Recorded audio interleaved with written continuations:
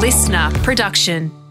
We should probably go ahead and get started. This has real, last day of school energy for me. This is the final story that I'm telling for the year, and it is a big one. It's not going to go out until January or February, whatever.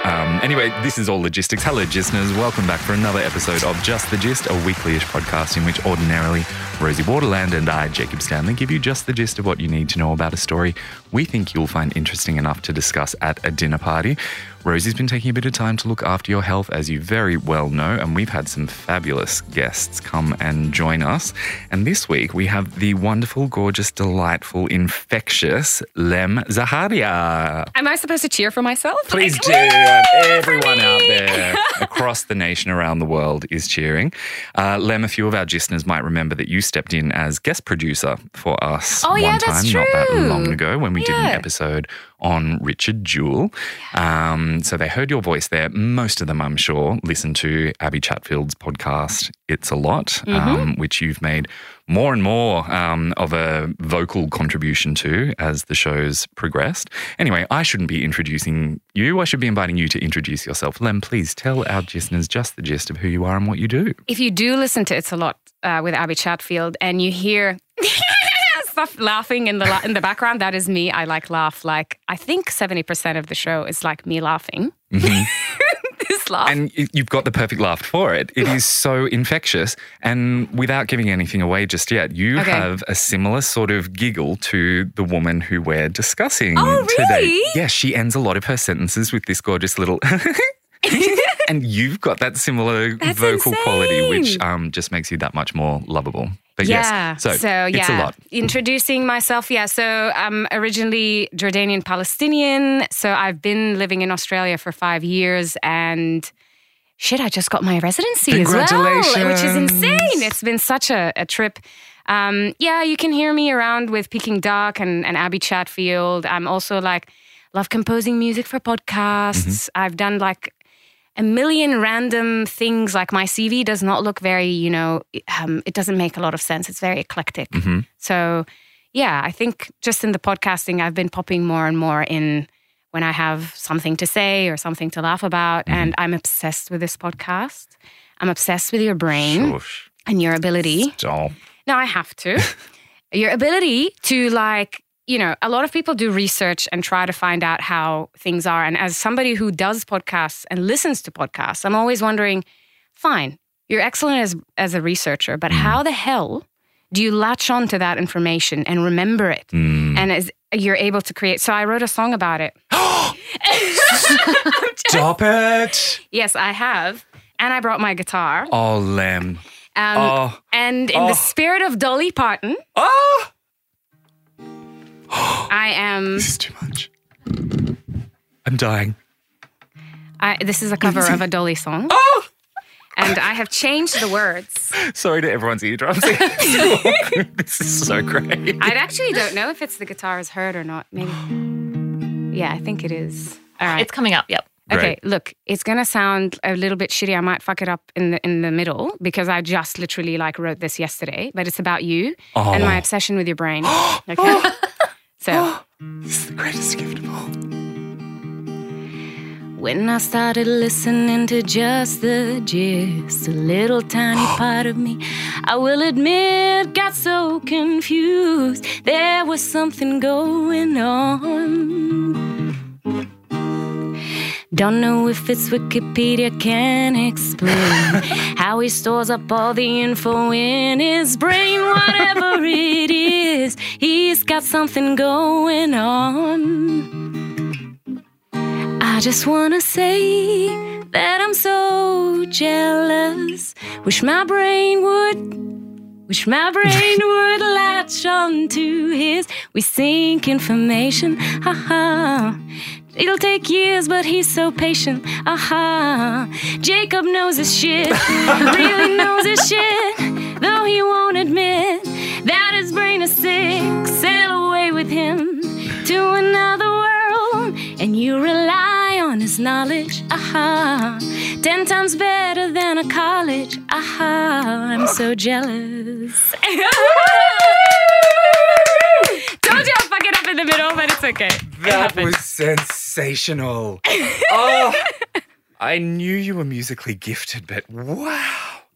I had to get that off from the beginning because I'm like, I don't want to be thinking about having to do this. Laptop off. Well done. Thank you. It's like Dolly was in the room with us. I felt her very presence. You're channeling her. You've got the giggle. You've got the volume in your hair. And the titties. I have to point out the titties. I did actually get the titties out today for Dolly.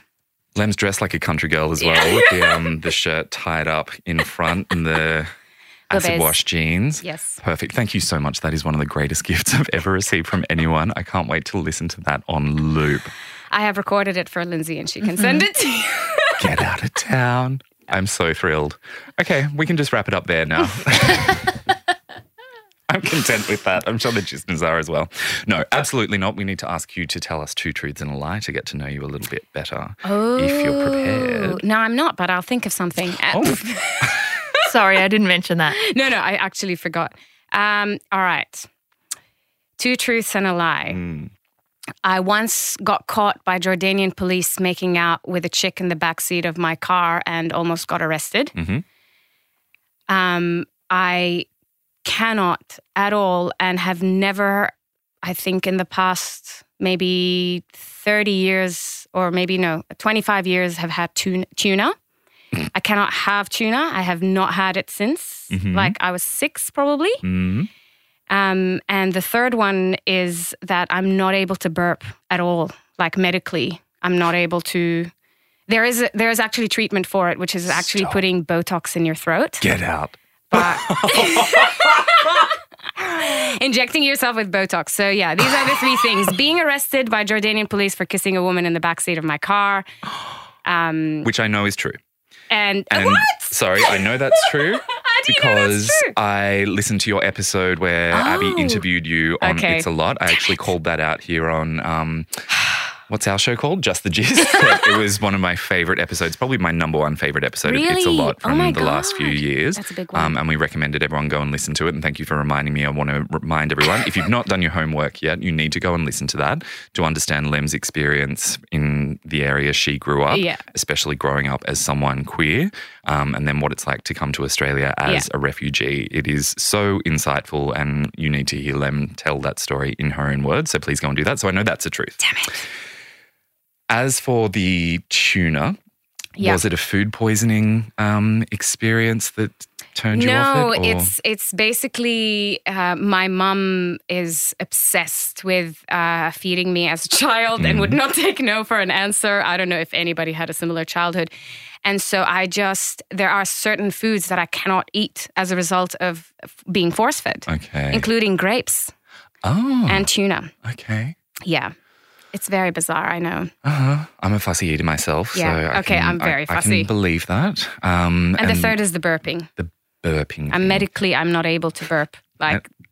I know some people who would opt to get Botox in the back of their throat for very, very different reasons. I just don't know whether it's a true thing that exists or not. I'm calling that a lie. Lindsay, what do you think? I'm going to call tuna a lie. For some reason, I have this niggling memory in the back of my mind of Lem and I talking about an episode of the podcast Reply All where they did a story about someone not being able to burp. I remember having that conversation with somebody and I'm just going to put 2 and 2 together and assume it was Lem. So I'm going to say tuna is a lie. Okay. Who wins?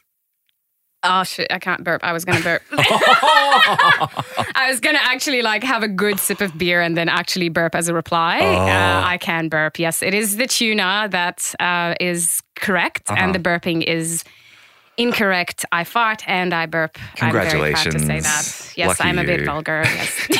She's not single though, unfortunately, folks. Congratulations, Lindsay. I mean, we haven't really been keeping score, but I've got a feeling that you've won. I'm it's getting the last better. day of school and I think you've won. Yeah. Terrific. She's got an unfair advantage over you. She sits right next to me in the office. So That is very true. Just saying. It's okay. I'm happy to give you the win. You've earned it. You really have. And by the way, listeners, in an hour and a half, we're going to find out whether Winsy wins. Winsy wins. Whether Winsy wins MVP for the listener team for the year. So if I don't, I'm cutting this out. if you're hearing this now, it means she won. Okay, are we ready? Yes. yes. Oh, mercy. Yeah. Good golly. It's Dolly. Let's go. I have been waiting to do this for well over a year. Back in September of 2021, you might be aware I served up Just the Gist of Share. Mm-hmm. That was our Share-isode. The Gistners loved it, and about 200 of them then got in touch with me to very enthusiastically request that I do Dolly next. Okay. So thank you for your patience, Gistners. The Dolly-sode is finally here. They call her the Backwoods Barbie. They call her the Smoky Mountain Songbird. They call her the Queen of Country Music. And some call her the Dolly Llama. We're only going to scratch the tip of the iceberg with an acrylic fingernail here. There is just so much to say. She is one of the greatest legends in entertainment history, one of the most beloved people on the planet, probably the most beloved person on the planet. There is a whole university course and a podcast series, yes, that just examine Dolly's allure and her universal popularity because everyone, regardless of your walk of life, regardless of your religion, upbringing, age, ethnicity, chances are you love Dolly Parton even if you don't particularly like country music. That is very true, actually, I have to say, because I don't listen to country a lot, I have to say, but she does draw on a lot of folk, which she probably might get into. Mm-hmm. And that is just something that's universal. Like everybody's going to listen to that. Yeah, there's something about her that resonates with almost every single human on 100%. The planet. She plays more than 20 instruments. Wow. She's written more than 3,000 songs. She's won more awards than any person could possibly count. Michael Jackson. More than Michael Jackson. Probably at this point, yeah. For her prolific songwriting, honestly, there's just, I tried to tally them all up into... If I can't do it, no one can. People true, write songs about the way my brain works. I gave up on that. So just lots and lots of awards. And of course, she's sold hundreds of millions of records over the years. Yeah. This is just the gist of Dr. Dolly. Yes, she was awarded an honorary doctorate. This is Dr. Dolly Parton's rise from rags to rhinestones and riches and some of the highlights and lowlights along the way. So, question, Lindsay, Lem, what's your relationship with Dolly Parton? Okay, obviously her music. Like, I think I know probably more of the popular ones. Mm-hmm. I also know that she wrote a lot of songs that she not necessarily, like she didn't sing them. Yep. I also know that she, I guess, is like the OG influencer, I would say. Like, you know, the way she dealt with the record industry and really took the reins and really was like, you know, I kind of really went into that, not the research about her life, but as it was more about how much she's impacted the recording industry. Because like, you know, probably back then where she grew up, like a singer didn't used to write their own songs and just go there and get the royalties. But she is such a sharp woman, and I think she's a businesswoman as well as a songwriter and singer and showwoman and everything. So yeah, she's just got all the pies. She's got her, what is it, finger, toe? What? In it. Like yes. she's that kind of Dolly woman, pie hands in the pies. Yeah. Yes, all of the things you just said, absolutely true. Total trailblazer. Taylor Swift wouldn't have been able to do everything she's done anywhere near as smoothly if Dolly hadn't, you know, carved out that path decades earlier. Yeah. And Dolly really did defy convention because, you know, it was very much a male-dominated industry and she managed to push her way to the top of it. Yeah. How about you, Lindsay? What's your relationship with Dolly? I don't really have much of a relationship with her. Obviously, I know her like hits, like her bangers, but never really listened to her growing up. I listened to Dolly Parton's America a few years ago when it came out, and I really loved that. But no, she's never really been on my radar. Not because I didn't like her or because I don't think that she is worth it, just because I listen to such a small amount of music and most of it is Guy Sebastian. Still Never learning knew about that. Lindsay. That is another layer of the onion that we just peeled back there, and we'll explore that a little bit later on.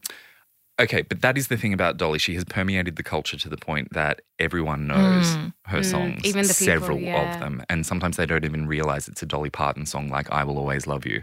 Very few people realize. I knew that actually. Good. I knew that because I saw the original, which was very different from Whitney. But also the way she talks about the song too is, you know, she's so, she probably. We'll get to talking about that. Okay, damn it. So, okay, shut up then. We'll circle back to that then. But yeah, her bangers, universal. And then, everyone is at least tangentially aware of who Dolly Parton is. And most people, even if they don't know a lot, they feel positive sentiments towards her.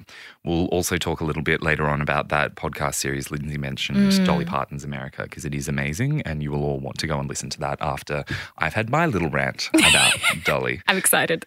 All right, let's go back 76 years in time.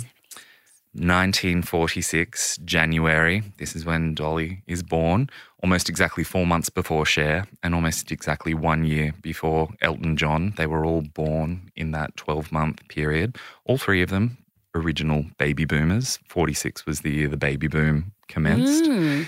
Dolly's parents were poor. Like she says, dirt poor. And Dolly was their fourth kid already. Her mum was only 19 at the time. Dad was 21. They got married when mum was 15, dad was 17, and just started popping out a baby every year from then on. They lived in this tiny little one-room shack on a very remote farm in the Smoky Mountains of East Tennessee in a county that today has fewer than 500 residents, obviously was much smaller back then. And famously, when Dolly was born, they had to pay the doctor who delivered her with a bag full of cornmeal because that's all they had to spare. And she's joked about that her entire time, that they paid for her with flour and she's been rolling in the dough for the last couple of decades. Their family kept growing and growing. Eventually, there were 12 kids in the Parton household. And she says herself, most people assume that her parents must have been Catholics, but no, they were just a pair of horny hillbillies.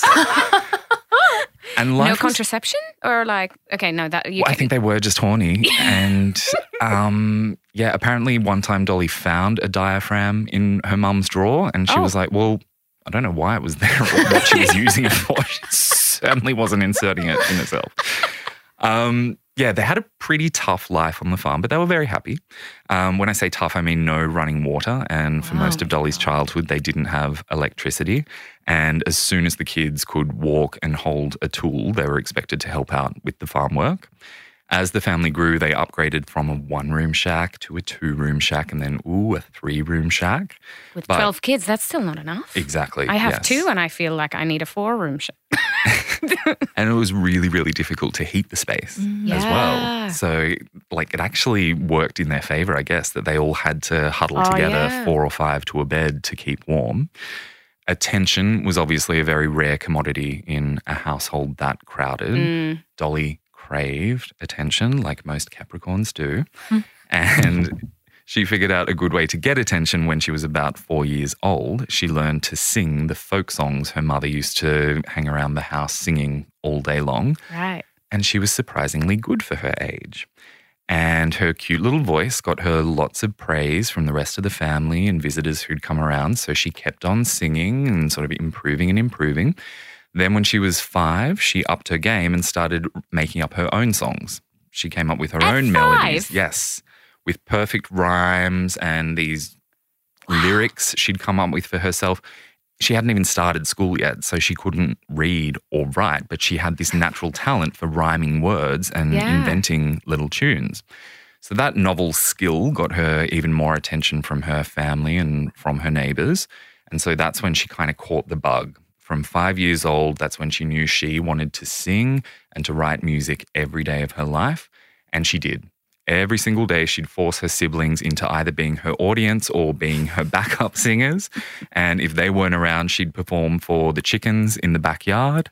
Once a week, the highlight of her life was going and singing in the church where her grandpa was a preacher, because then she had an audience of 40 people to perform for. Now, I would have found a kid like this so incredibly irritating if it was in my sphere. And in a couple of years, my friends' kids are probably going to be around this age. And if they start acting like that, I'm going to give them a really, really wide berth.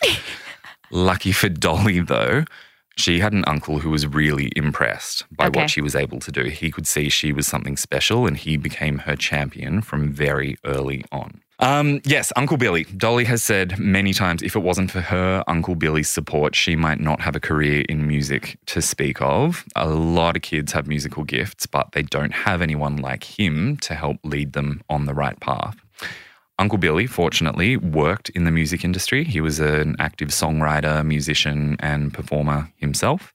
He loved how unique and how pure Dolly's little voice was, and he was objectively impressed with the songs she was able to come up with regardless of her age.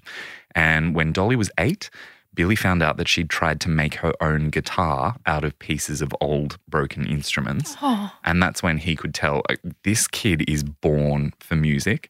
And he bought her a real guitar and started teaching her how to play. Oh my God. And Dolly was just beyond thrilled. She dedicated herself to mastering that guitar. She practiced for hours every single day, playing until her little fingers literally bled all over the strings.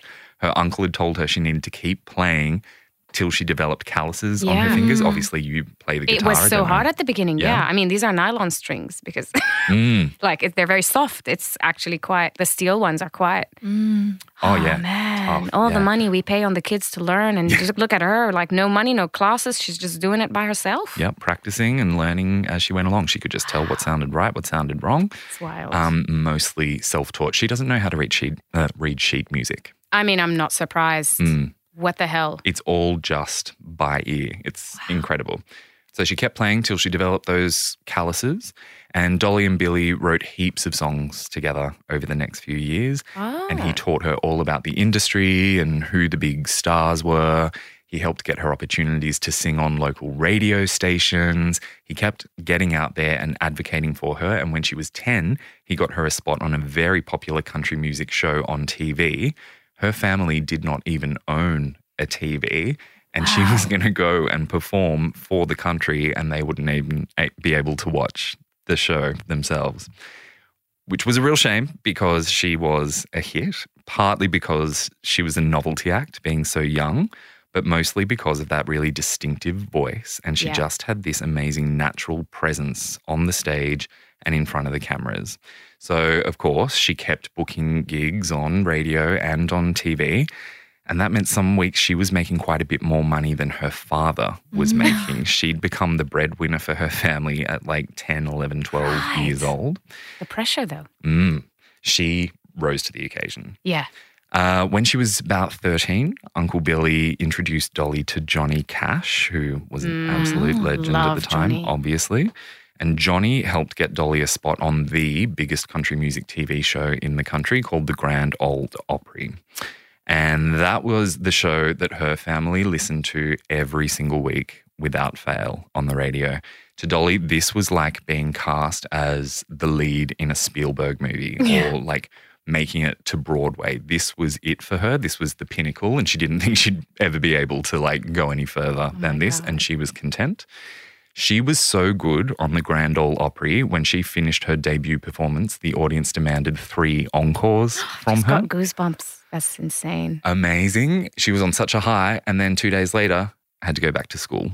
Oh my God, you scared me there. I thought like 2 days later her uncle died. No. Like, I was just like, no. Okay. No. She went back to Not school. quite that tragic. Yeah, okay. Just, back to normalcy. Back to reality. And she really, really wanted to drop out because for the last few years she'd been getting bullied pretty brutally by the other kids. Yeah, because she was such an outlier and, you know, because she was famous and that made her different. And the fact that she was ambitious, she was ostracized and treated really badly. Like kids spread these foul rumors about her and physically hit her and locked her in cupboards and whatnot. So obviously she was miserable, but she decided to stick it out till graduations for 2 main reasons. Number one, she didn't want to let the bullies win. She wasn't going to give them that victory, so she was going to stay there till the very end. And also, thankfully, all the new contacts she'd made in the music industry told her she really needed to make sure she had an education so that she'd be able to navigate show business without getting eaten alive. Yeah. 1964 rolled around, finally. Graduation day came, and Dolly was in this really small class. So as part of their graduation ceremony, each of the kids got to get up and announce their plans when they received their diploma while they were up on stage. And of course, everyone had clapped for them. Most of the kids said something like, I'm going to go and work on a farm in this county, or I'm going to go work in this factory, or I'm going to get married and start having babies. Dolly got up and announced that her plan was to move to Nashville and become a star and everyone in the audience laughed, cackled at her. And this is despite the fact that she'd been on TV regularly for the last 8 years. She still was in this community where people believed you're never, ever going to make it. She didn't let that get to her at all. The very next morning, she got on a bus to Nashville using paper brown bags as her luggage. And when she got there to Nashville, she found herself a cheap trailer to rent.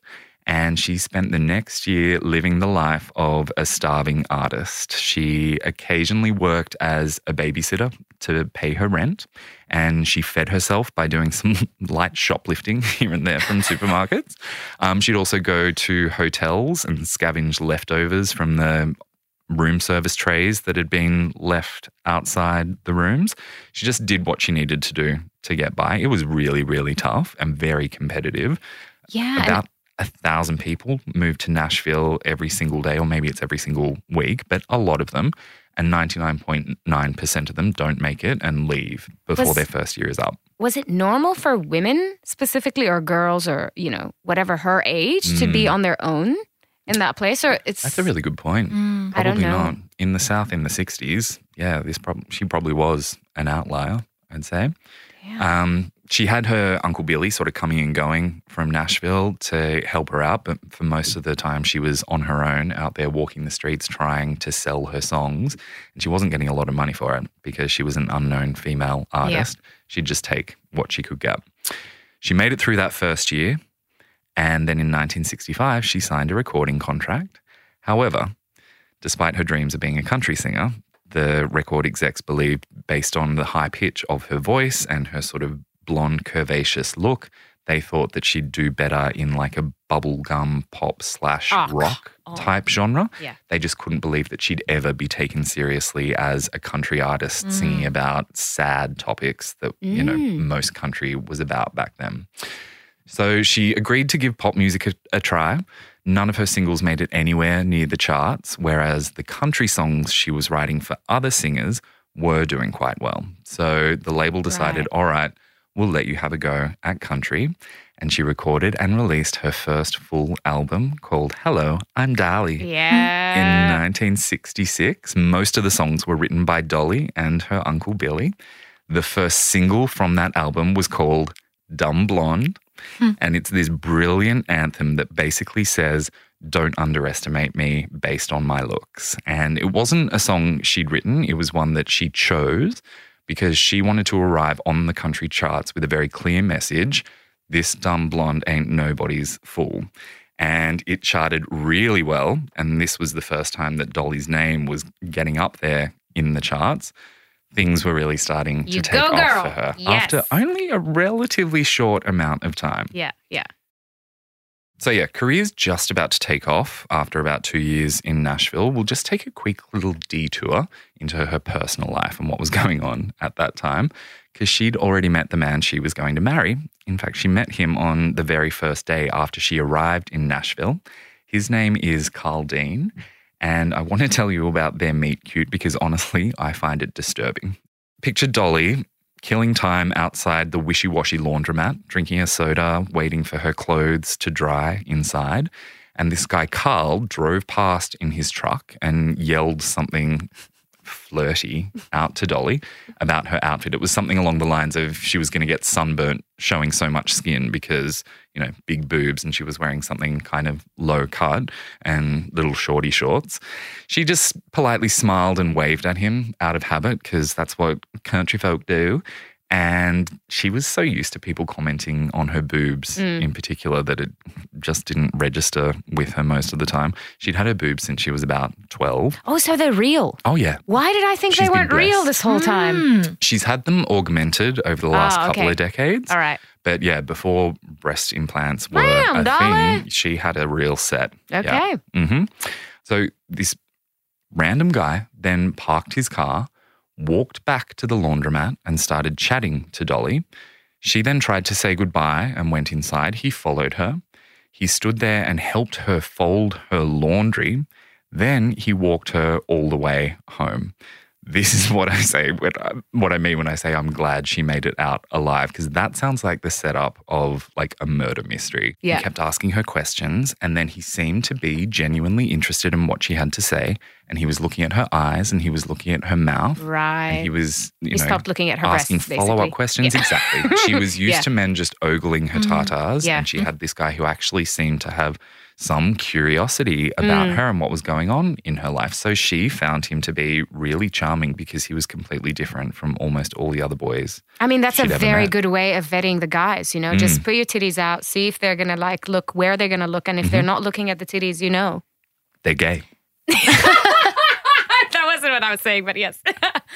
Actually, the gays love staring at a rack. Let's be real. That is true. That has Yeah. happened to me as well. Once he knew where she lived, he started visiting her every single day. And then after a few weeks, he finally invited her out for a proper date. And she got all excited thinking that they might be going to a nice restaurant. Oh no, But what did you instead, do? He took her to his family home.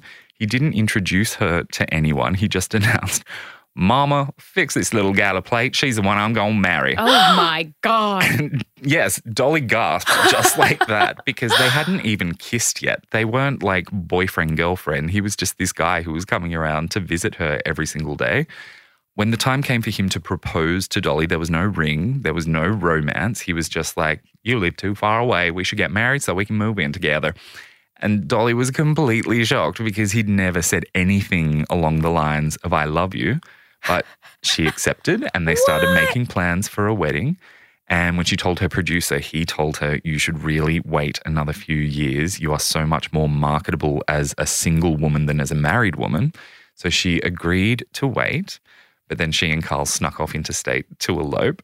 They had this tiny little ceremony in a tiny chapel in a tiny town in Georgia. And then they had a 2-hour honeymoon and then drove back to work in Nashville the next morning and didn't tell anyone. They kept it a secret for the next few years. Low maintenance girl, no 200 guests. That's right. None of that buffet, nothing. Just doing it quick, 2 hours. That's it. Got her mum to make her a little frock. Okay, out Off of they went, got it curiosity, done. back then, and I don't know if this is part of your research, but yes, my mind skews to sex often. Mm. Was sex before marriage a thing? Like, were they trying to get married so they can have sex, or was it just more about the marriage itself? Like, did it say anything about that anywhere? Because I know you Yes. said she's not Catholic. Dolly's very, very open about this. Okay. In fact, when you read her autobiography in like the first couple of paragraphs, she says the 3 most important things to me in the world are God, music, and sex. You go, girl. And she has been a very sexual being from a very, very young age and talks openly about I learning to resonate with that. masturbate. And she had a bunch of sexual partners Okay. and boyfriends before Carl. Interesting that you bring that up, actually. After they'd been married for about a year, Carl asked her whether she'd been with any men before him. You wait a year, dude. You do that on the 3rd date, maybe, but a year. Dolly was curious where it came out of. She thinks maybe it's because she was quite sexually adventurous and that had sort of escalated over the course of those 12 months they'd been married. And when their anniversary came around, he was curious. He asked the question. She was honest. He was heartbroken. Wow. Completely hypocritical because he wasn't a virgin, but for some Of reason course. he thought that he deserved some pure angel and he was incredibly disappointed. It was like he'd sort of been tricked.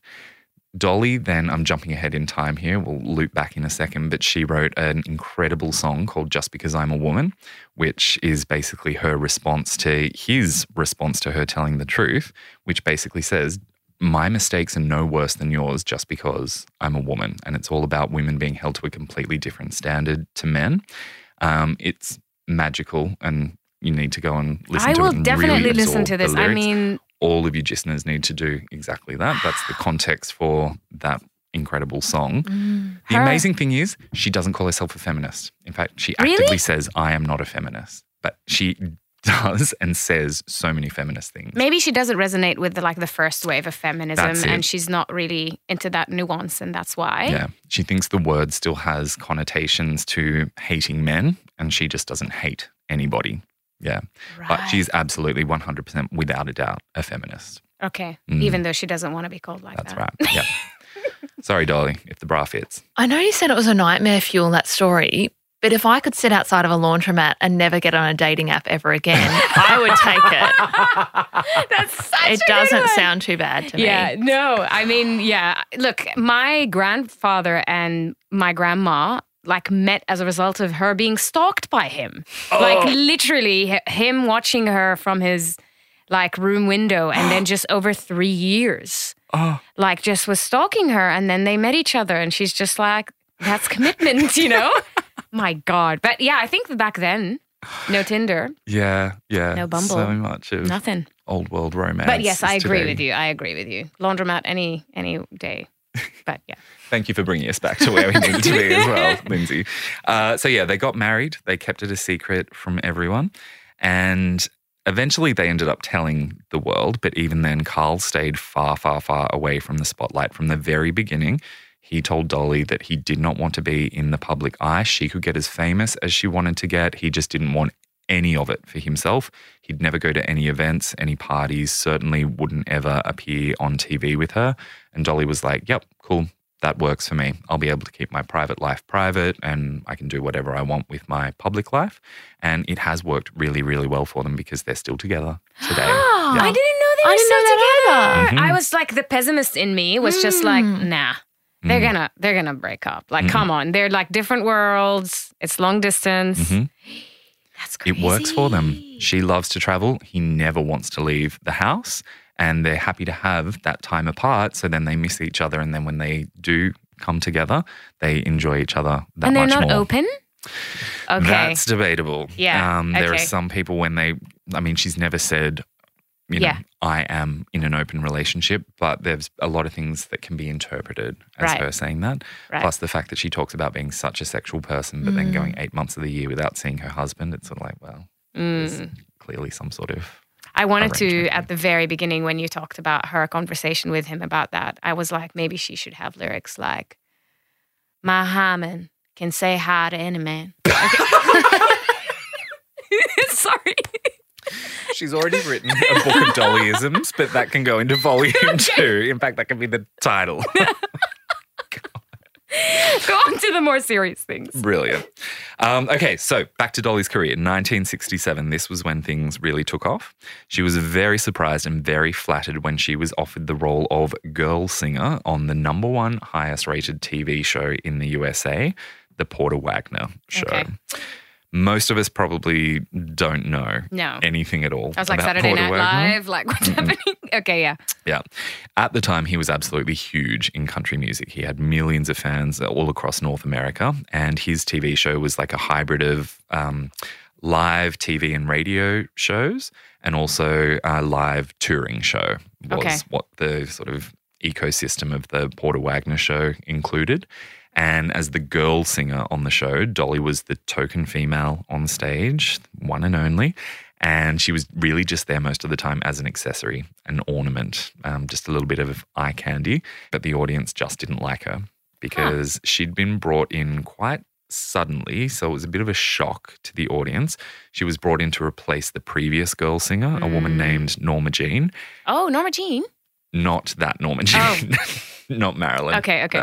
Dolly came in and it was just really jarring. The audience would have wanted something that was quite familiar because Norma Jean was brunette and she was quite slim and she had a very low voice. And then you get this big blonde bouffant on this busty woman who's got quite a high-pitched voice. They were just at opposite ends of the spectrum. And so the audience found it really alienating, which was heartbreaking for Dolly because she was so hopeful this was going to be her big break on a national stage. But after weeks of being booed, it was starting to look like she was going to get fired. But thankfully, Porter believed in her and he kept her in the show because he knew eventually she was going to win the audience over. And to make that happen, he started doing duets with her on the show. Right. And those duets then became a gateway drug into people enjoying hearing Dolly sing solo. Yeah. And so after a year of using that formula, Dolly really started to emerge as a fan favorite on the show. They kept releasing these super successful duet albums over the next few years, and Porter also produced Dolly's solo albums. And the two of them had a very tumultuous, passionate relationship, both professionally and also personally. Okay. They clashed over a lot of artistic decisions, but they also collaborated really wonderfully. Dolly'd always been really clear that she only intended to stay on Porter's show for a maximum of 5 years. She saw herself as a solo act, so she was clear from the beginning, I'm only going to hang around for a certain amount of time. As they came to the 4-year mark in 1971, it was clear at that point that Dolly was the real star of the Porter Wagoner show. That year, part of what saw her popularity skyrocket was that she released one of her favorite songs of her career, Coat of Many Colors. Have you heard of that one? Yeah. That just bound her fans to her so tightly because it's such an That's a folk intimate song, right? That she covered? Yes. Yeah. No, she wrote it. Oh, she wrote that? Yeah. Okay. She wrote it about a coat that her mother made from A quilt. rags. Yeah. For her, rags that the community had donated to them. Yeah. And she was so proud of it and she wore it to school and the kids teased her, but she still loved it because she knew her mother had made it with so much love.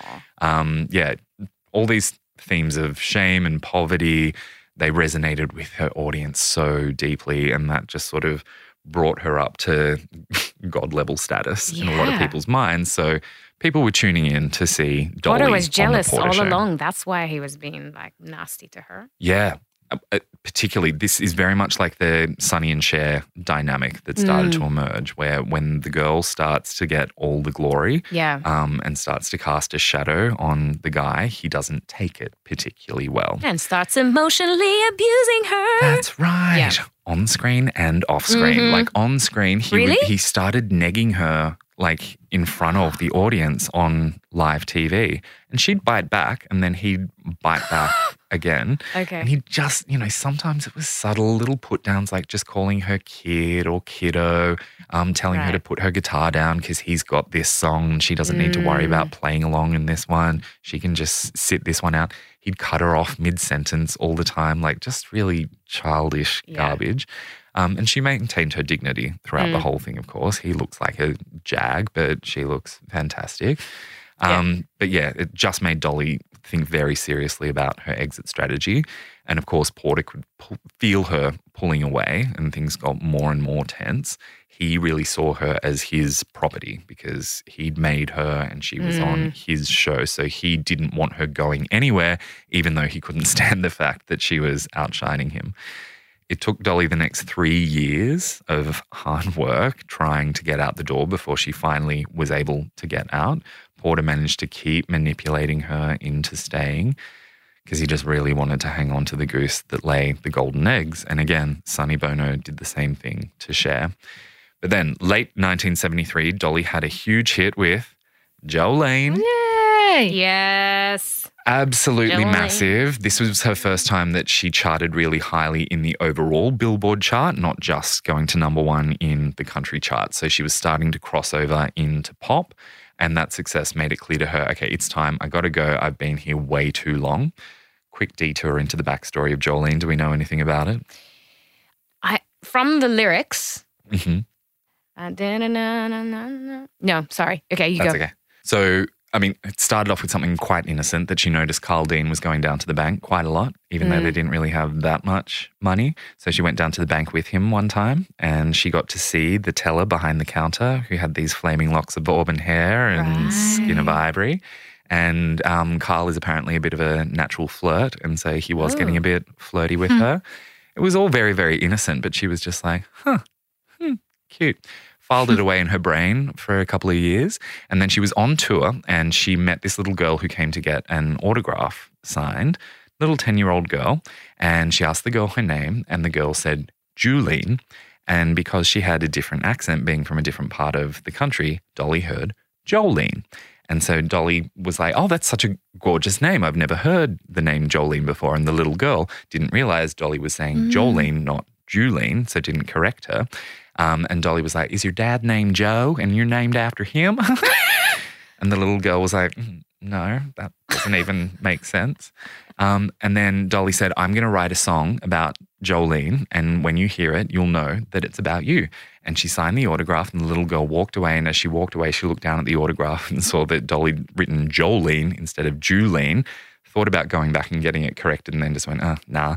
Meanwhile, Dolly's walked off, and to make sure she remembered the name, she just kept saying to herself, Jolene, Jolene, Jolene, Jolene, Jolene, Jolene, Jolene, Jolene. And then she just sort of kept that little melody in her head, kept the name in her head, rattling around, thinking, how can I attach this to a story? All of my songs need to tell a story. And so she then exaggerated the story of the husband who'd been seduced by the bank teller, and that's the character she created, Jolene. But yeah, in another universe, Jolene is Julene. Oh my God. And I've heard an interview with the woman called Julene. No way. The actual 10-year-old. Yeah, I was yeah. just thinking like the 10-year-old like, damn it, she got my name wrong. Now there's like copyrights that I can't really, no, you can't really do copyrights over the name, right? No. But oh my can you imagine how God. valuable that autograph is? Yeah. Does she have it still? Yeah. Oh my God. Yeah. But what's fascinating is like a real testament to her songwriting is actually writing as a result of a situation that she can also amplify, not just document what's happening. You know, a lot of people are like, you have to go through heartbreak. You have to go through this to like write a song.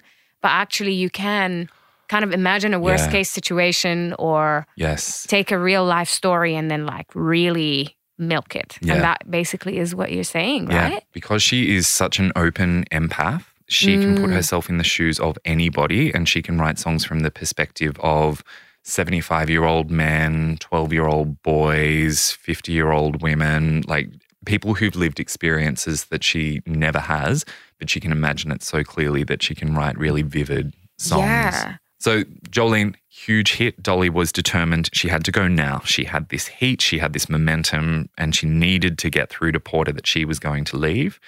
To help him finally accept that she was going to go, Dolly decided to sing her 2 weeks' notice to him. In a little song. Yeah. She used a little song she'd written on the same day that she wrote Jolene. I think you might have heard of it. I Will Always Love You. Oh. That was her breakup song to Porter. Yes. And we believe that they were written on the same day. They were certainly recorded on the same day, Big one day after for the Dolly. other. She went through and like archived her demo tapes, and there was Jolene, and then there were I Will Always Love You. And when she looked in her notepad, it was on one page and then the next page. So if it wasn't written on the same day, it was written on consecutive days. Wow, right? She just had that writing, you know, epiphany moment where she just, oh my God. And I, the whole time I thought I Will Always Love You is for like a lover, like a man. Nope. And it's just like her boss. Yep. If I should stay, I would only be in your way, so I'll go, but I know. Imagine how awkward it is. is to sing it to our boss before we leave. Hey, Sam. Yeah. Yeah. Damn. So she'd written it a little while earlier, but she'd sort of sat on it until the right time. She'd never played it for anyone. So the first time she played it was when she went into Porter's office and told him to sit down and just listen. She played the song through to the very end. He stayed silent. A little tear rolled down his eyes and he went, that was beautiful. I'll let you go. As long as I get to produce the song. Really? Yeah, because he could tell it was going to be a hit, and he was right. But Dolly agreed, whatever he needed to let her out of this toxic relationship and give her back her To feed his independence. ego, basically. That's right. But And his anyway. greed. And his greed, her- that's true. To her, though, it was just about, Yeah. I just need to get That's out my of here. ticket out. Yeah. She released I Will Always Love You. Of course, it was a big hit for her, and a few other artists did cover versions of it that were very successful as well. And then Dolly got a phone call from Elvis Presley saying that he wanted to release a cover version of it because he just loved the song. He sang it to Priscilla as they were leaving the divorce court when they separated. That's insane. And it would mean so much to him if he could release this song. Dolly was chuffed. She was a big Elvis fan. And this could also be really huge for her. But then Elvis's manager, Colonel Tom Parker, we did an episode on him I know. I a few heard months that back. episode. Yeah. Such a cool episode. Real piece of work. He Yeah. demanded that Dolly sign over 50% of the ownership of the song to fuck Elvis. off. He said that was just standard operating procedure for any songwriter who worked with Elvis. Elvis got 50% of the song in Damn. perpetuity. And Dolly's gut told her, no, don't do it. Don't do it. So she turned Elvis down. And That's why I'm like, I didn't hear that version. And this whole time, what could have been, it would have been amazing, but she would have had to give away one of her babies. And, she couldn't give away any of her songs, especially not one that was so personal to her. Yeah. And, she had these big industry players applying this pressure to her and telling her she was insane. But she just said, no, my gut is telling me that I need to hang on to this song. And boy, oh boy, was she right, because 20 years later, Miss Whitney Elizabeth Houston was going to make Whitney a lot of money because she hung on to those rights. So Dolly was free, sort of. Porter was still a producer for a lot of her songs for the next few years, and then after a time, he ended up suing her for $3 million that he felt she'd stolen from him when she went out on her own, and he started slandering her name all across the country. She agreed to pay him $1 million just to shut him up, which almost destroyed her financially at that time. She didn't have that money, but she did it just to make a statement that said, all I want is you out of my life, whatever it costs. I will give you $1 million if that's what it takes. Even then, what a leech. Oh, foul behavior. He was just a dud without her. So he was desperate to try to get her back, and he tried to use his lawyers to make that happen, whereas she was just going global. She continued to get bigger and bigger from here on out. She made it the crossover into pop music, and she started shifting millions of all the records she started releasing. She was journeying through different genres, starting with Here You Come Again, which was her first multi-million selling album. Some of her country fans weren't super pleased that she was getting into disco and funk and pop, but Dolly was like, they'll get over it. And yes, they did get over it. She toured all over the country and then around the world. She did heaps of TV. She was nominated for, I have to mention this, an Emmy for her appearance on one of Cher's TV specials, where I think I mentioned this on the Cher episode actually. Dolly and Cher did a gospel medley backed by a choir, singing Oh Happy Day as one of the songs in there. It's magical, hence why Dolly got nominated for an Emmy. Oh, my God.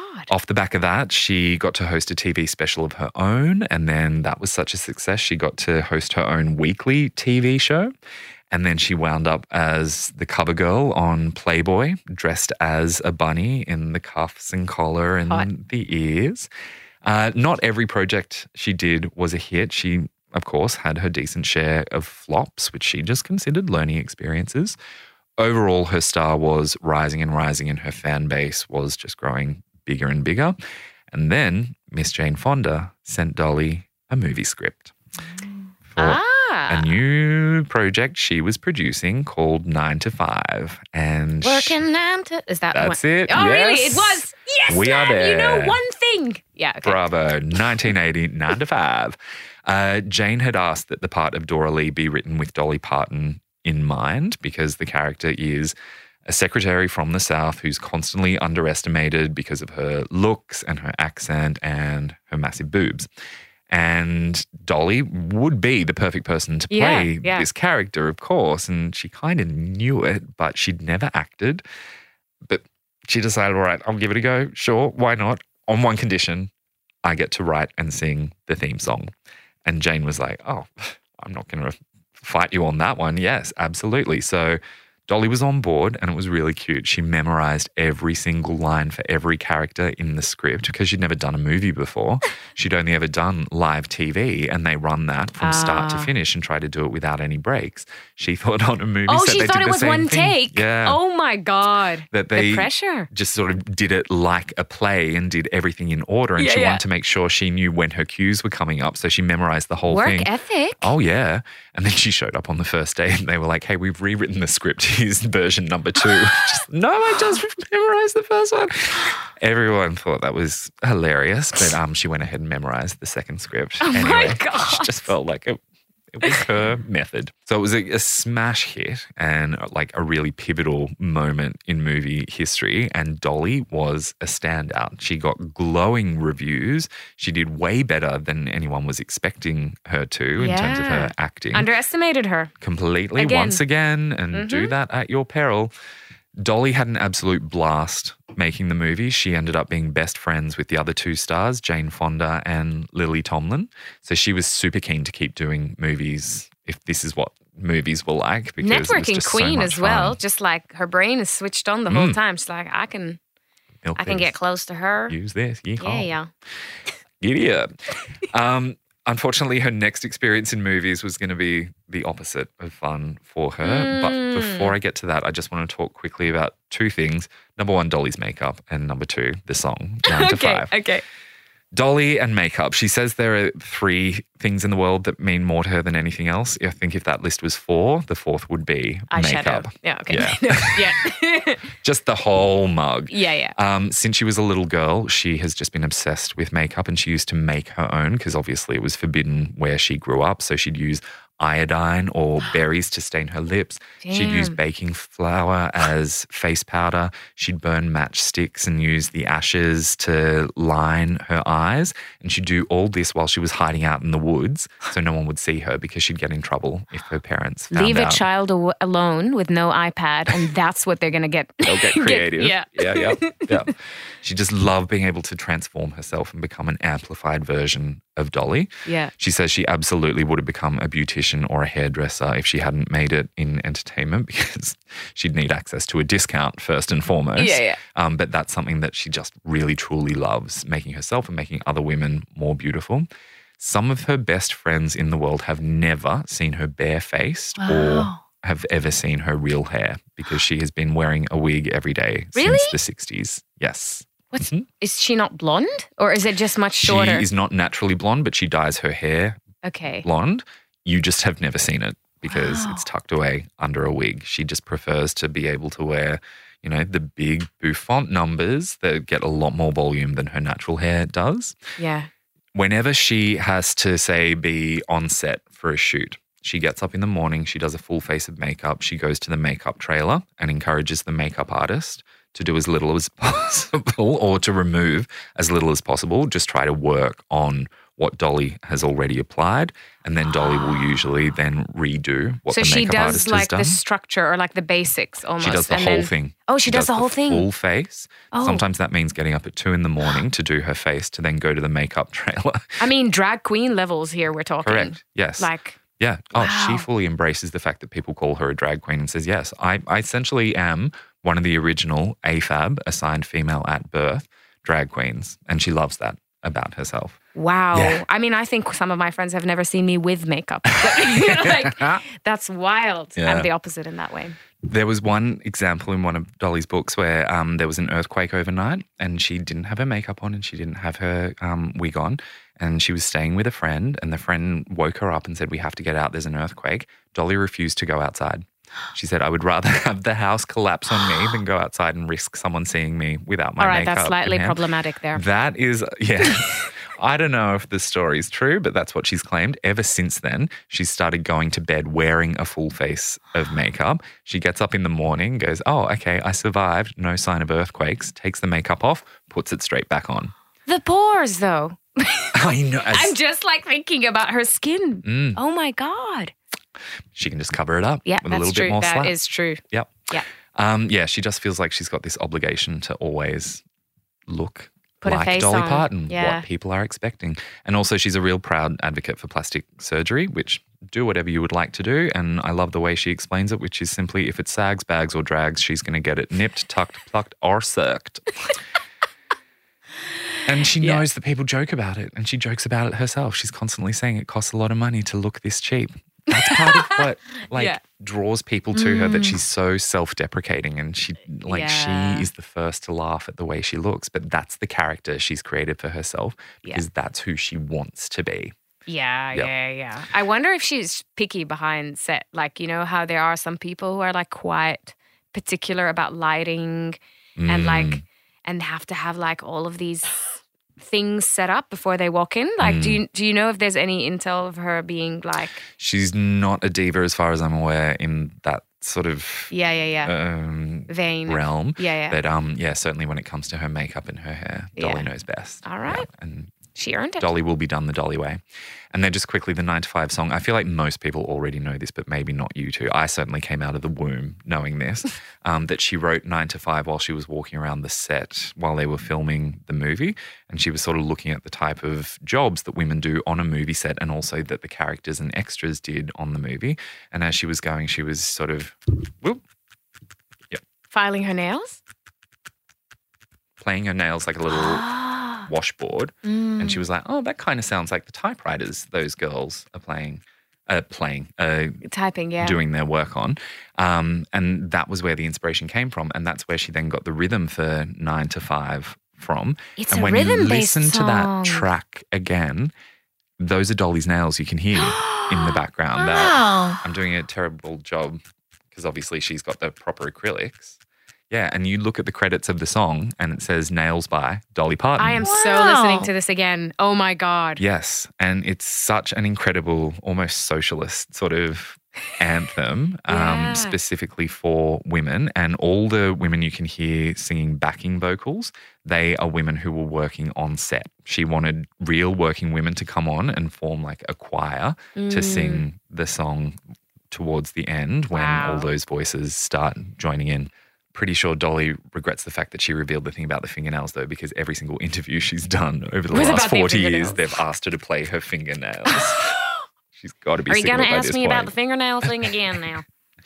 Possibly worth it because she got nominated for an Oscar for the Best Original Song and she won 2 Grammys and a whole bunch of other awards. And then she was like, Wow. okay, let's go on to my next movie. And she accepted the lead role in The Best Little Whorehouse in Texas opposite Burt Reynolds. And I'm assuming neither of you have seen that the movie? That's the movie. The Best Little Whorehouse in Best Texas. Little Whorehouse in I haven't Texas. seen that one. No. It's an adaptation of a stage musical, and it was one of the worst experiences of Dolly's career. She found it really challenging working opposite Burt Reynolds because he was a bit of an egotistical prick, and there were rumors swirling everywhere that she was having an affair with him. And just want to mention this. When she was asked directly if that was true, she was like, oh, we're too much alike to have an affair. We're like brother and sister. We both wear wigs. We both wear makeup. We both wear high heels. And we both wear little girdles to hide our fat little pot bellies. So he was furious at her. Oh, They didn't get wow. along very well at all for a lot of the shoot. And he was really angry. He wanted the public to think that he was having an affair with Really? her. Yeah. Off. For publicity. Everyone was stressed out on set. It was one of those cursed movies where people kept getting fired and replaced. And the director kept telling her she was a bad actor. And she was like, I never said I was a good actor. I just need you to be a good director and tell me what to do. She kept threatening to quit because she was miserable, but she did make it through to the end and kind of thought, like, I probably won't ever do movies ever again. That was really horrible. And at that same time, she was falling into a really bad depression during the filming. And then that really lingered on for months after the movie wrapped. And then from there, it was one of those things that just kept taking her Spiraled. on a downward spiral. Yeah. She was having a bit of a late 30s identity crisis. And she was also just working way too much and she wasn't looking after herself mentally, physically. She was reaching a point of exhaustion. Plus, she had some really serious health complications that she waited too long to address. Some of it was related to endometriosis, and that led to her having to have a hysterectomy, which sent her into early menopause. She had to come to terms with the Hormones fact and, that, she'd never have biological kids. And so her mental health just kept getting worse and worse and worse. And I won't go into the details, but she has spoken very candidly about just how bad it got and how close she was to ending her own life. Oh my God. So she shifted her priorities around, got back to work, and she was determined to mainly only do things that brought her joy. And some of those projects were hits, some of them were flops. One of them was Islands in the Stream with Mr. Kenny Rogers, which of course went to #1. That was written by the Bee Gees, not by I did not know that. Dolly and Kenny. I just remembered. Freaking love the Bee Gees. I'm a big Bee Gees fan. She also, though, made a dreadful movie with Sylvester Stallone called Rhinestone. Again, there were the tabloids claiming that the two of them were having an affair, which Dolly just thought was hilarious. At this time, by the way, she was the queen of the tabloids. Dolly was the 3rd most photographed person on the planet after Madonna and the Pope. Oh my God. That's 80s? That's early 80s? Mid-80s. Mid-80s. Yeah. There So was such a alongside fascination with Diana Dolly. as well, right? Yeah, Diana was just starting to emerge. Yeah. Damn. But still, Dolly was bigger than Di. Yeah. One of the rumors that sort of maintained the public interest in her was, is she a lesbian? Because she's got this really close female friend named Judy, and they've been besties since they were kids. They go everywhere together. Judy works for Dolly. They go on all their holidays together. Like, they're just inseparable. And so the story then became, we and Carl Dean is just a beard who we've never actually seen. So maybe he doesn't even exist. Yeah, that's true. You know, the 80s and 90s people were just fascinated with who's gay, which Dolly just finds hilarious. And I mean, she'd make a good gay lover, I have to say. I would say that. I'm sure there are plenty of lesbians who would agree with you. Mm-hmm.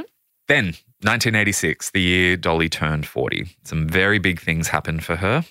Number one, she bought a theme park in East Tennessee, had it renovated and expanded and renamed it Dollywood. Really? Yes. And part of the reason she wanted to do that was to create thousands of jobs for the local community because it still hadn't experienced a lot of growth in the previous decades. Her accountants and lawyers and manager told her she was bananas to do this, but she insisted it was what she wanted to do, and it very quickly became one of the most successful theme parks in the world. It has, have you heard of it at all? I've heard of it. I've never seen photos of it or anything. Okay. So picture a combination of like roller coasters and water slides, dodgem cars, all that sort of stuff, as well as a Dolly museum with holy relics of St. Dolly, including the dry cleaner receipt that she originally wrote the lyrics to Coat of Many Colours on. Nice. And a whole bunch of her wigs and the Coat of Many Colours itself. And there's also an exact replica of the shack that Dolly was born in and grew up in. So you can go and Smart tribute woman. there. Business. Awesome. In that same year, her record label dropped her. They thought she was overexposed and too old and dried up. But that didn't really matter. I mean, it says a lot about the industry, but it says a good thing about the industry that she was scooped up by a different label who were very happy to support her when she said she decided she wanted to get back to her roots and focus on country and bluegrass. She'd had enough of disco and pop, wanted to focus on what she loved best. They were happy for her to go ahead and do that. She also leaned into philanthropy and production. In East Tennessee, she started up the Dollywood Foundation, which was an initiative that was first off intended to help improve education in Tennessee because that was a real problem for them that so many kids were dropping out of school. Without going into detail, she came up with a scheme that took high school dropout rates from 40% down to 6% in the space of a couple of years. Wild. And that foundation would go on to launch the Imagination Library a few years later. I don't know if you've ever heard of that. It sounds so simple. They just send out free books for kids under the age of 5 because Dolly found out that the best way that you can set a kid up for success at school is to teach them to read before they get to school. The kids who show up on day one, knowing at least the basics of how to read, have a massive head start and a massive advantage over the kids that don't. So she wants to set kids up for success. Any parent in nowadays, Australia, UK, Canada, or the US can sign their kid up for it and they'll get a free book every month up until they start incredible. school. Yeah. Seems so simple. It has changed people's lives. And the reason Dolly wanted to focus on literacy as well was because her dad, smartest person she knew, never learned to read or write. Right. And she knew that there were incredible things he could have achieved had he been given the opportunity. So she wanted to make sure that as many people as possible around the world had access to the best sort of springboard to, you know, make themselves literate and get a really great education. These days, there are kids all around the world who just think of her as the book lady because, you know, she's on the branding for the Imagination Library.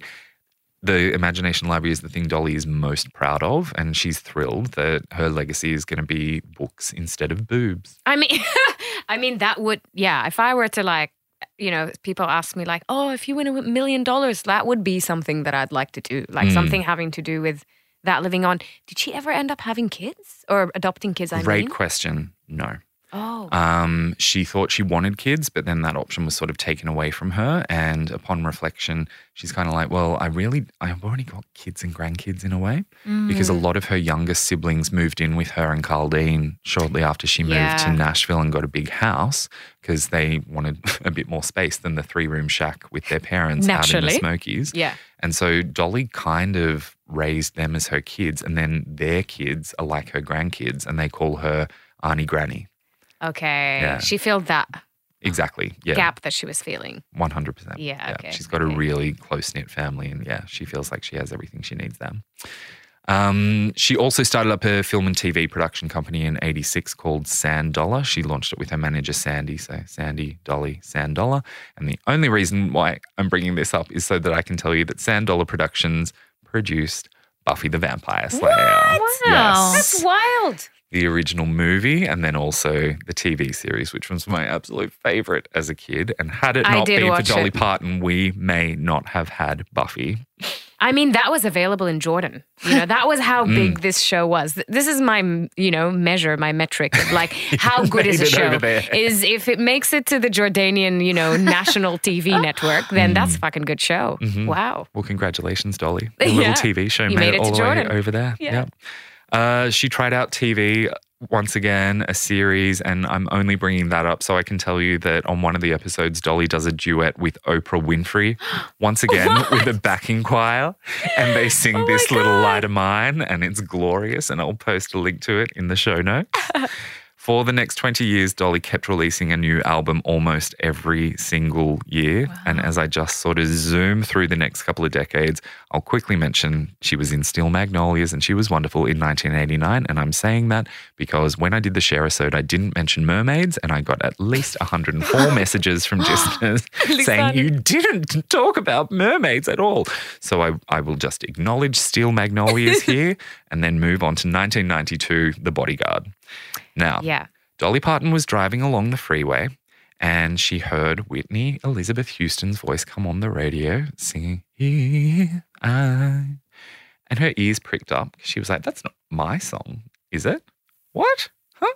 She pulled over to the side of the road, listened to the entire song. She'd given Kevin Costner permission to use I Will Always Love You in The Bodyguard, but she had no idea that it was going to be released as a single, no idea that it was going to be used as the theme song for the movie. And she had not heard Whitney sing it until that moment. Wow. And this was the first time anyone had done a cover of that song and they'd actually done the third verse. Is Dolly it- was the only one who'd done it. Is it going to be Etta James versus Beyonce's At Last where she got really pissed off with her? Or is it going to be... Oh, she was in tears. She was so thrilled. She Thank was God. amazed at what Whitney had been able to do with Yeah. what's really quite a simple Yeah. little song. Yeah. And Whitney turned it into this unbelievable power ballad. Mm. Dolly was just over the moon. And then, of course, she started getting the royalty checks and she was praising Whitney's name.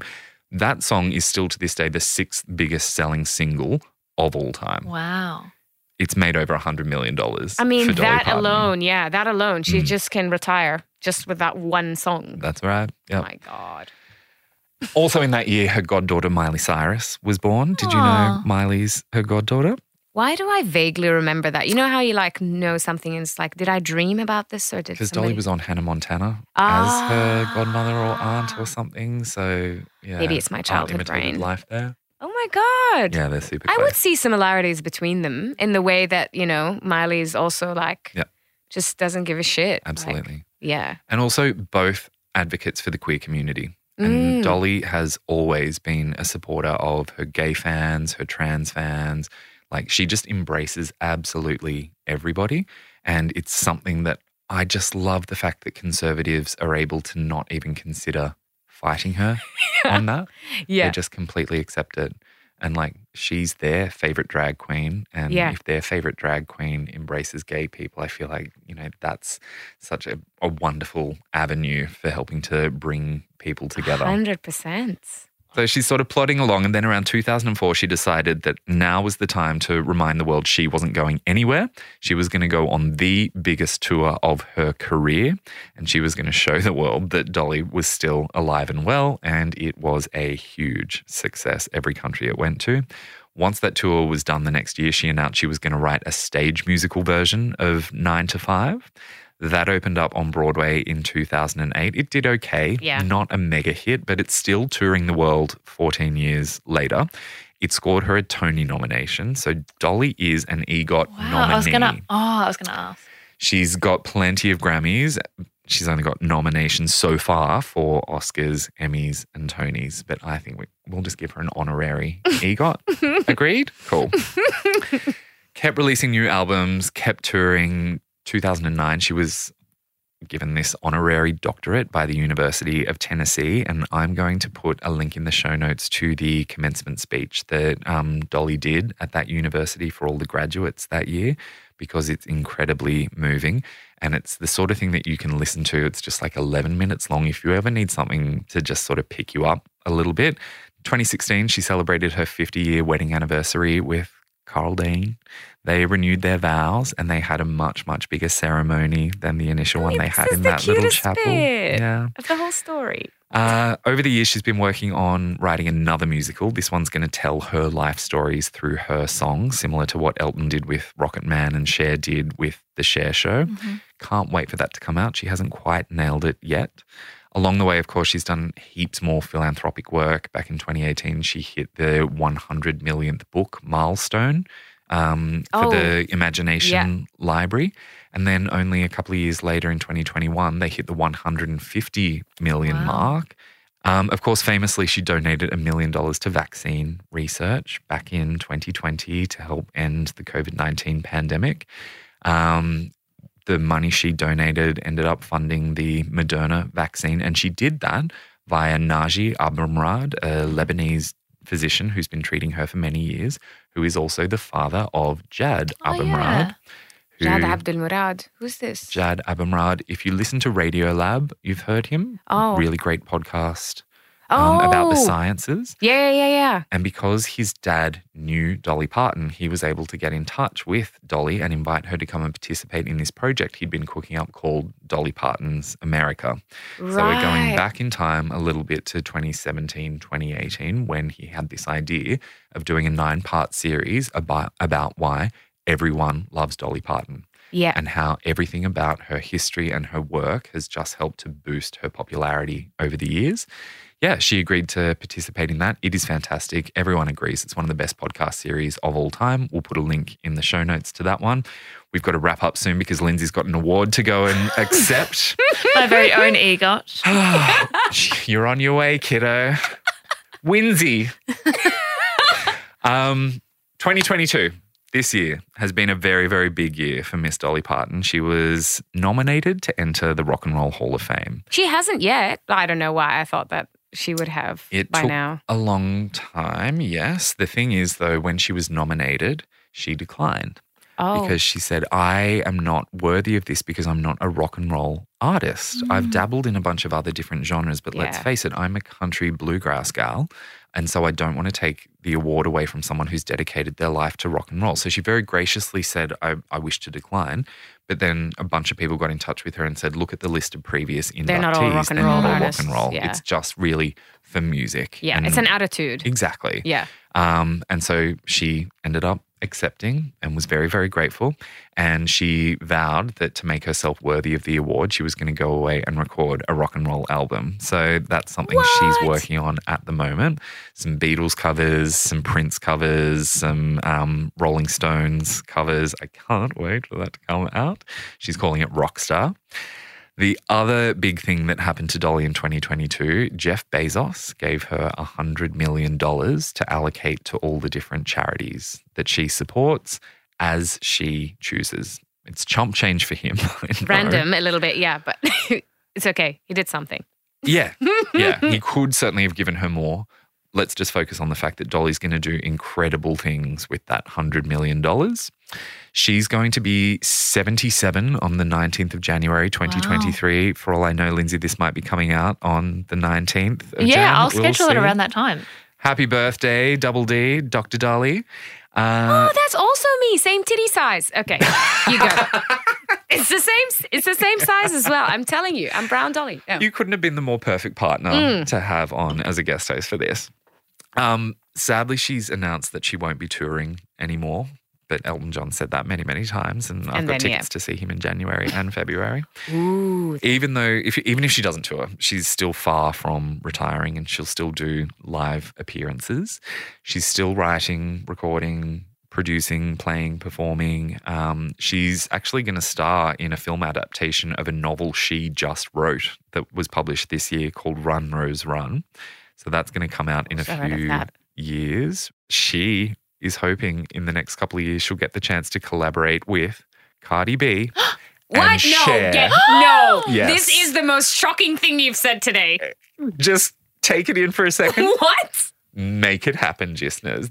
She's said this on television that she wants to do a project with Cardi B and Cher, the three of them. Let's all manifest that into existence. Join me, won't you? Take a moment. How does that sound like? I can't even imagine it. I know. I don't want to. I want to be completely surprised. But, if there's anything, and I know you still haven't finished, but if there's anything that I'm taking out of her life story, I know it's still ongoing, is like just throw a bunch of shit at the wall and see what sticks, right? Like, why are we so scared to, I want to start a website, to compose music for a podcast. And I've just been thinking about it. I'm like, maybe it'll flop, maybe it'll fail. And that, that type of approach in life where it's just like, fuck it, I don't care what people think, if that's going to flop, because like out of 100 things that you're going to throw, 20 is going to, That's right. Yep. So cool. And she calls herself a professionalist, not a perfectionist. So she doesn't need something to be 100% perfect. It's just got to have the right feeling to it. And then she's happy to release it out into the world. And she's also willing to just experiment, try something, see how it goes. And, it's probably not going to result in her being eaten alive. Well, it's also because I don't think from what you're saying, and, I also did psychology as one of my things that I studied. And I think that her self-worth and her self-image is not reliant on people's expectations or impressions of her. No. And that is why people can connect to that authentic person. Absolutely. Because she just doesn't give a shit what people think and is so close to herself as well. And you can see that. I'll put a link to an interview she did with Barbara Walters in the 70s. I think I saw a snippet of that one. Yeah. Way back then, she was able to say, I'm so sure of myself that I just am whoever I want to be on any given day. And I really do not care what anyone else thinks about me. I don't let it influence me one way or the other. Hopefully I'm out there making people happy and bringing them joy. Certainly wouldn't want to do the opposite, but it's not going to stop me from doing what I want to do and being who I am.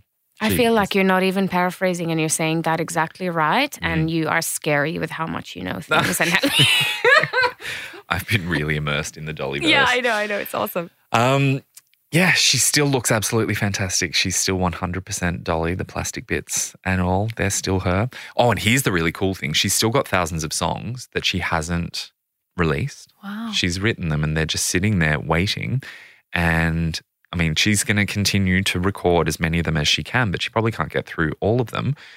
And so to set herself up for when she does inevitably die, she's recorded samples of her voice singing every possible syllable in every note, in every key, with every possible inflection. So in the future, producers will be able to come along and yes, they can just stitch it all together and they can bring her songs to life posthumously. It'll be interesting to see the quality of them, how well they end up turning out. But that's her goal, that Dolly music can continue on and on forever. New Dolly music, that for eternity people can continue to make new Dolly releases. And yet she's not full of herself. That is the part Exactly. that is incredible. Like she's doing all of this, but you don't sense the ego at all. She just wants to let her creativity continue to get out there into the world. And she's quite a religious person. Or she'd rather say spiritual than religious, and she believes that that is an outlet of God moving through her. So yeah, it's not about her ego. It's about something that needs to get out into the universe, getting out there through her. So yeah, I'll wrap it up with my favorite Dollyism, and there are many, many, many of them. My favorite Dollyism is figure out who you are and do it on purpose. And I think that's one of the wisest things anyone's ever said. Work out exactly who you are and who you want to be and make it an active choice and let it guide all of the decisions that you make throughout your life.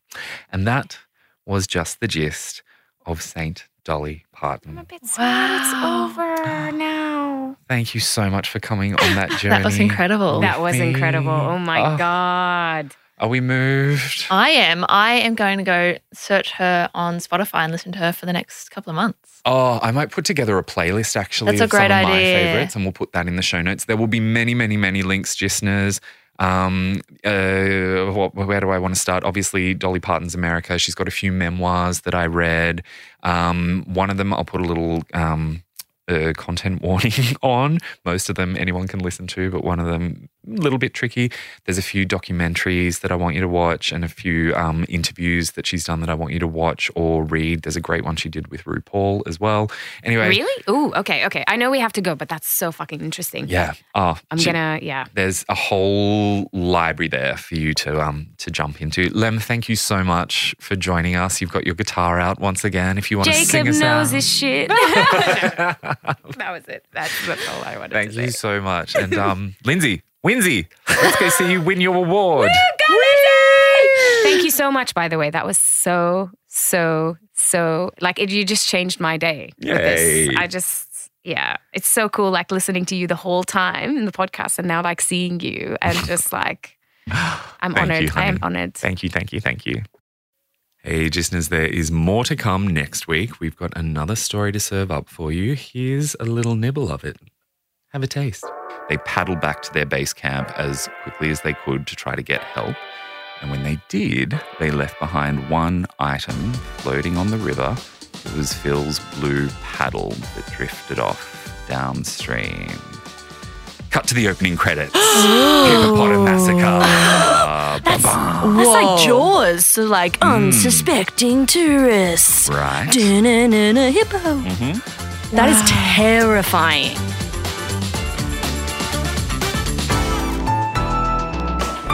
Listener.